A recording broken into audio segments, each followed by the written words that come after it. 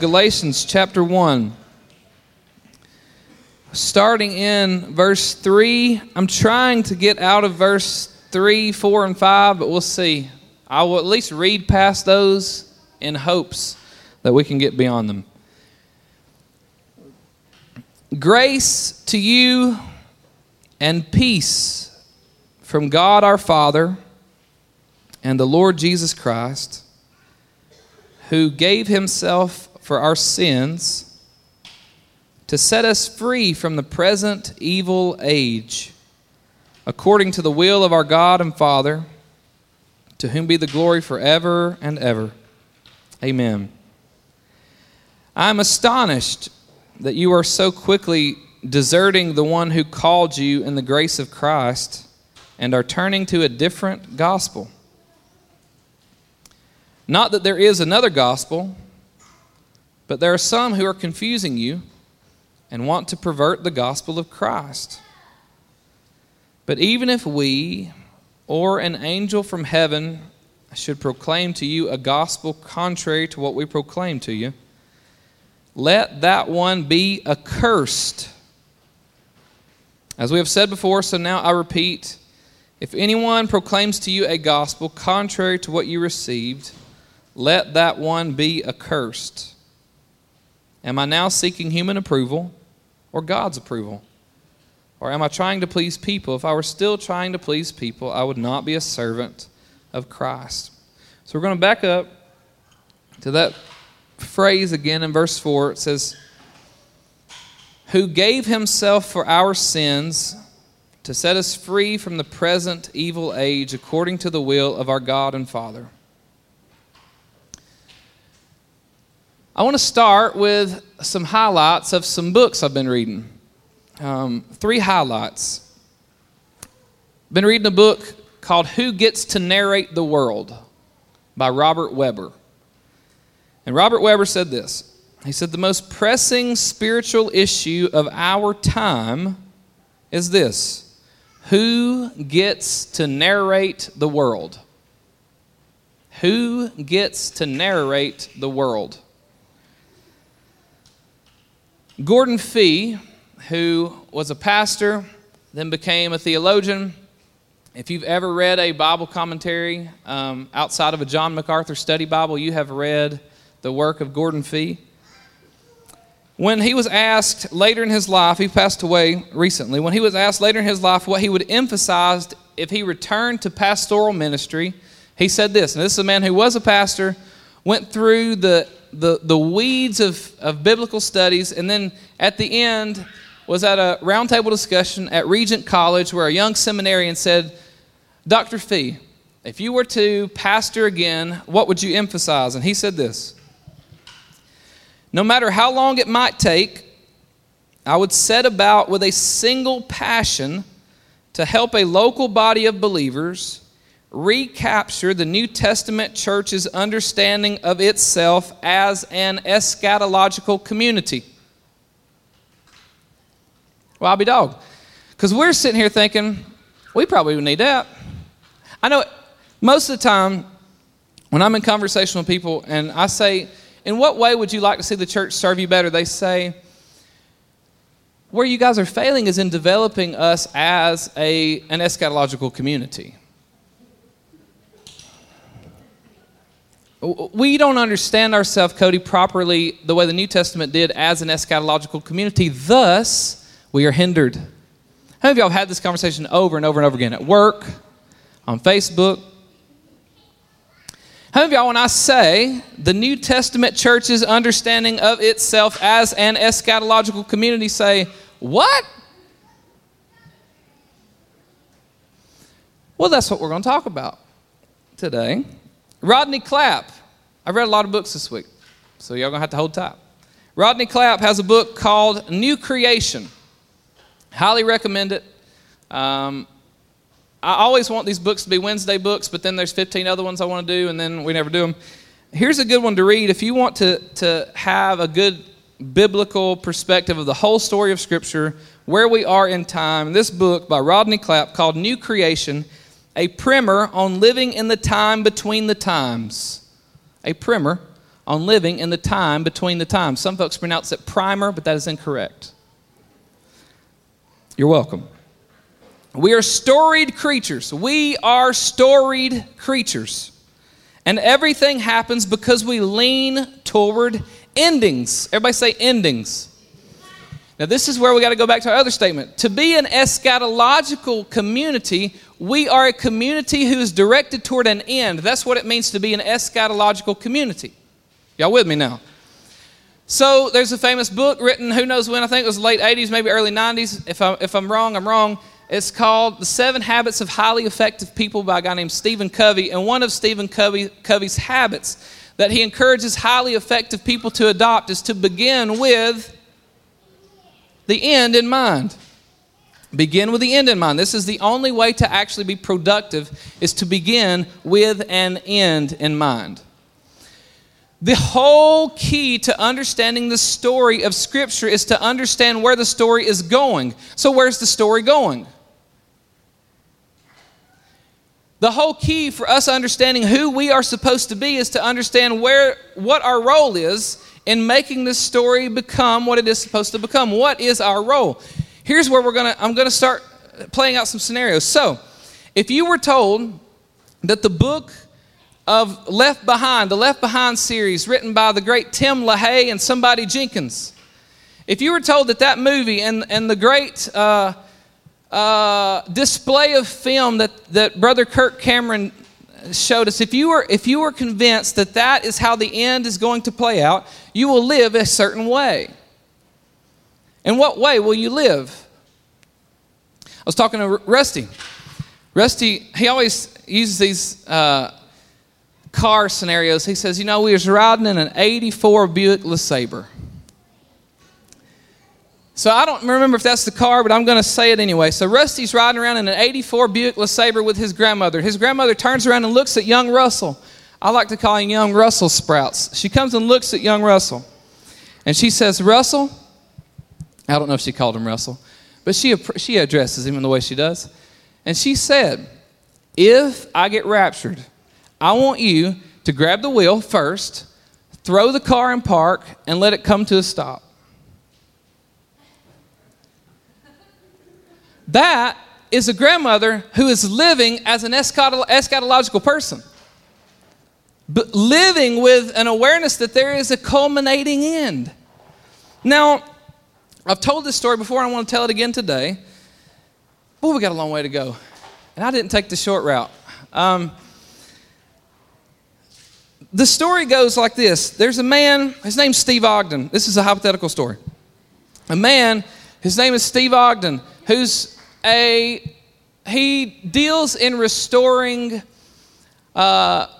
70 model, well, let's just call it the hot rod, not hot rod, what's it called? The muscle car Mopars. That's what he does. That's what Brother Steve does. And I have come across, let's say, a 1969 Dodge Challenger that I want to have restored that was handed to me by my father, it was handed to him by his father. I take it to Brother Steve. Brother Steve, this is what he does, what he's made for. He's made to restore these classic cars. I take it to him, and I have money, lots of it, in this story. So I take it to Steve, and I say, what's your shop rate? He says, well, we charge $125 an hour. I said, okay. I want my car to sit in your shop until this thing is exactly like it was in 1969, except with better stuff. And he says, that's going to take a while, and that bill's going to be high. I say, don't you worry about it. And so Steve is getting excited. He's about to live into his existence with no limits. He's about to be given the fuel to do what he was made to do. And there's going to be no restriction. He's got plenty of money and plenty of time. He says, when do you want it done, sir? When it's done. Is there a limit on the money? No limit. So here's Steve saying, there's no need to rush. There's no need to hurry. I can turn the phones off for the next 6 months because I'm making $125 an hour in my shop. And this guy don't even care. I could just buff the side and he'd never know. And then I leave. I go to get in my car. 2007 Toyota Tacoma in the story. Because this is what you drive if you got plenty of money. An older Toyota Tacoma. So I go and I get in the car and I holler back at Steve. I say, hey, Mr. Steve. Mopar Steve, I say. When you finish her up, I'm taking her down to the scrapyard. We're going to crush it and burn it.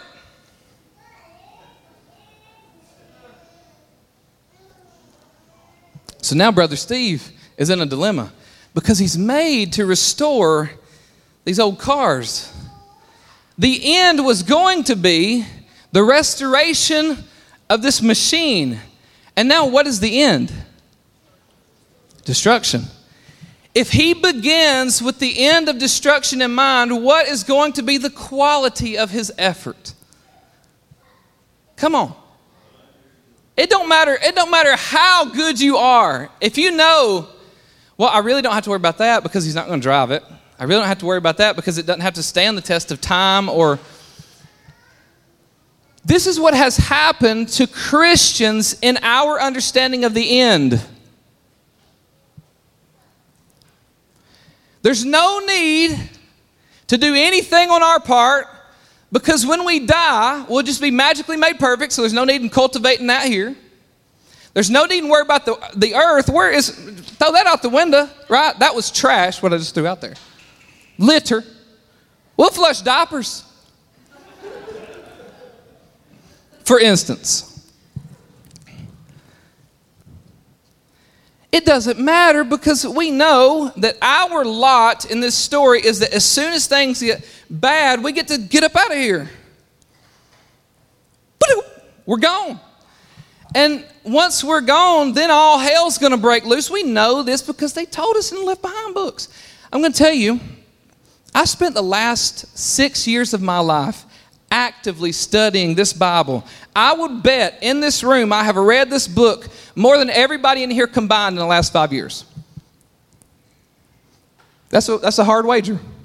But I know how often I read it. And I will tell you what I have found is that story I was sold as a kid does not seem to be in there. Oh, shoot. I told you I went the long way around. This ain't even in the notes. We are just right here. I'm going to show you right there on the notes, and none of this is in there. That's not good for me because we got a long way to go. So why do I tell you all this? Because we are a storied people who have to know what the end is like in order to know how we are to work now, in order to know the quality of our labor now. How many of y'all have had the impression that as soon as you die, you'll magically be made perfect? Anybody? What scripture did you get that from? That one that clearly says, Cody, that when you die, you will no longer, I don't know. If that were the case, right, then why would not conversion, the most sympathetic conversion God could ever offer those who are going to follow him would be death upon conversion. That's been the most sympathetic conversion ever. If the plan really were to get you to heaven so that then you could be made perfect, then the ideal setup would be the thief on the cross. And that doesn't seem to be the setup that God encourages. Now, we are a storied people. We must have meaning. How many of y'all have ever been in a place in your life where you felt like you didn't mean anything? Anybody? In that place, did you feel like you were making any progress? No, because the only way as a human we can progress is if we have this thing called hope. Without hope, there is no progress. Y'all with me? So in order for us to be a properly storied people, we have to have hope. And our hope has to be in something that's actually true. Now, is it a hopeful thing that you're going to get raptured before the fireballs start coming out of heaven? Is that hopeful? Well, heck yeah. Who don't want that? I do want that. I'm just telling you, we don't get a lot of that in Scripture. Am I saying that people don't get raptured? Absolutely not.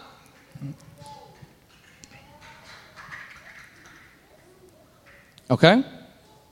Because here's what something is going to happen according to the book of 1 Thessalonians where the trump will sound and the dead in Christ will rise first, which we'll stop there and just say that, oh, shoot, we've missed it, because where were they? If they were not in heaven, where were they? So we got a whole nother list of questions that we're not getting into today, right? That's exactly right. So Paul is trying to show us what God is doing, and God is doing something that we have missed because we've had an improper understanding of what it means to be saved. God, I'm getting myself in trouble this morning. I can tell. I don't even mean to do this. It is in there, obviously. So let's do a quick recap. A quick recap from last week so you can catch up. If you missed last week and you're like, what the heck? Maybe this will help. Where are we in the story? If we are a storied people, what is the story and where are we in it? So here's where we are. The kingdom of God has already come in Christ Jesus. Okay. The end of all things, in the sense of both a goal and a terminus, is already upon us. Where's that at in Scripture, Cody? 1 Corinthians chapter 10, verse 11. Make yourself a note. Is Cody a heretic? ? Must read 1 Corinthians 10, 11. And yet, people get sick, right? Does that sound like heaven? You could say, heck no, right? No, it doesn't sound like heaven. People still die, whether tragically or peacefully in bed. Earthquakes, tsunamis, hurricanes, and tornadoes still happen. Children still starve. Creation moans and chokes under the poisonous weight of carbon dioxide released into the atmosphere, and you wonder why I won't flush a diaper. I'm on it. Old wars constantly flare up and new wars continue to break out. Clearly, all is not yet right with the world. So what then does this mean with where we are in the story? Is Jesus king? When? So last week we talked about this. We said the gospel of Jesus is not a new way of being religious or a new way of getting to heaven, but it's a message about something that actually happened in actual space-time history, as a result of which the world that we currently live in is a different place. Now, why am I saying all this? Because Galatians chapter 1 says something crazy. It says that the Lord Jesus Christ, who gave himself for our sins to set us free from the present evil age, he set us free, delivered us from the present evil age. When? The gospel, we found out, is not some kind of formula to convert people to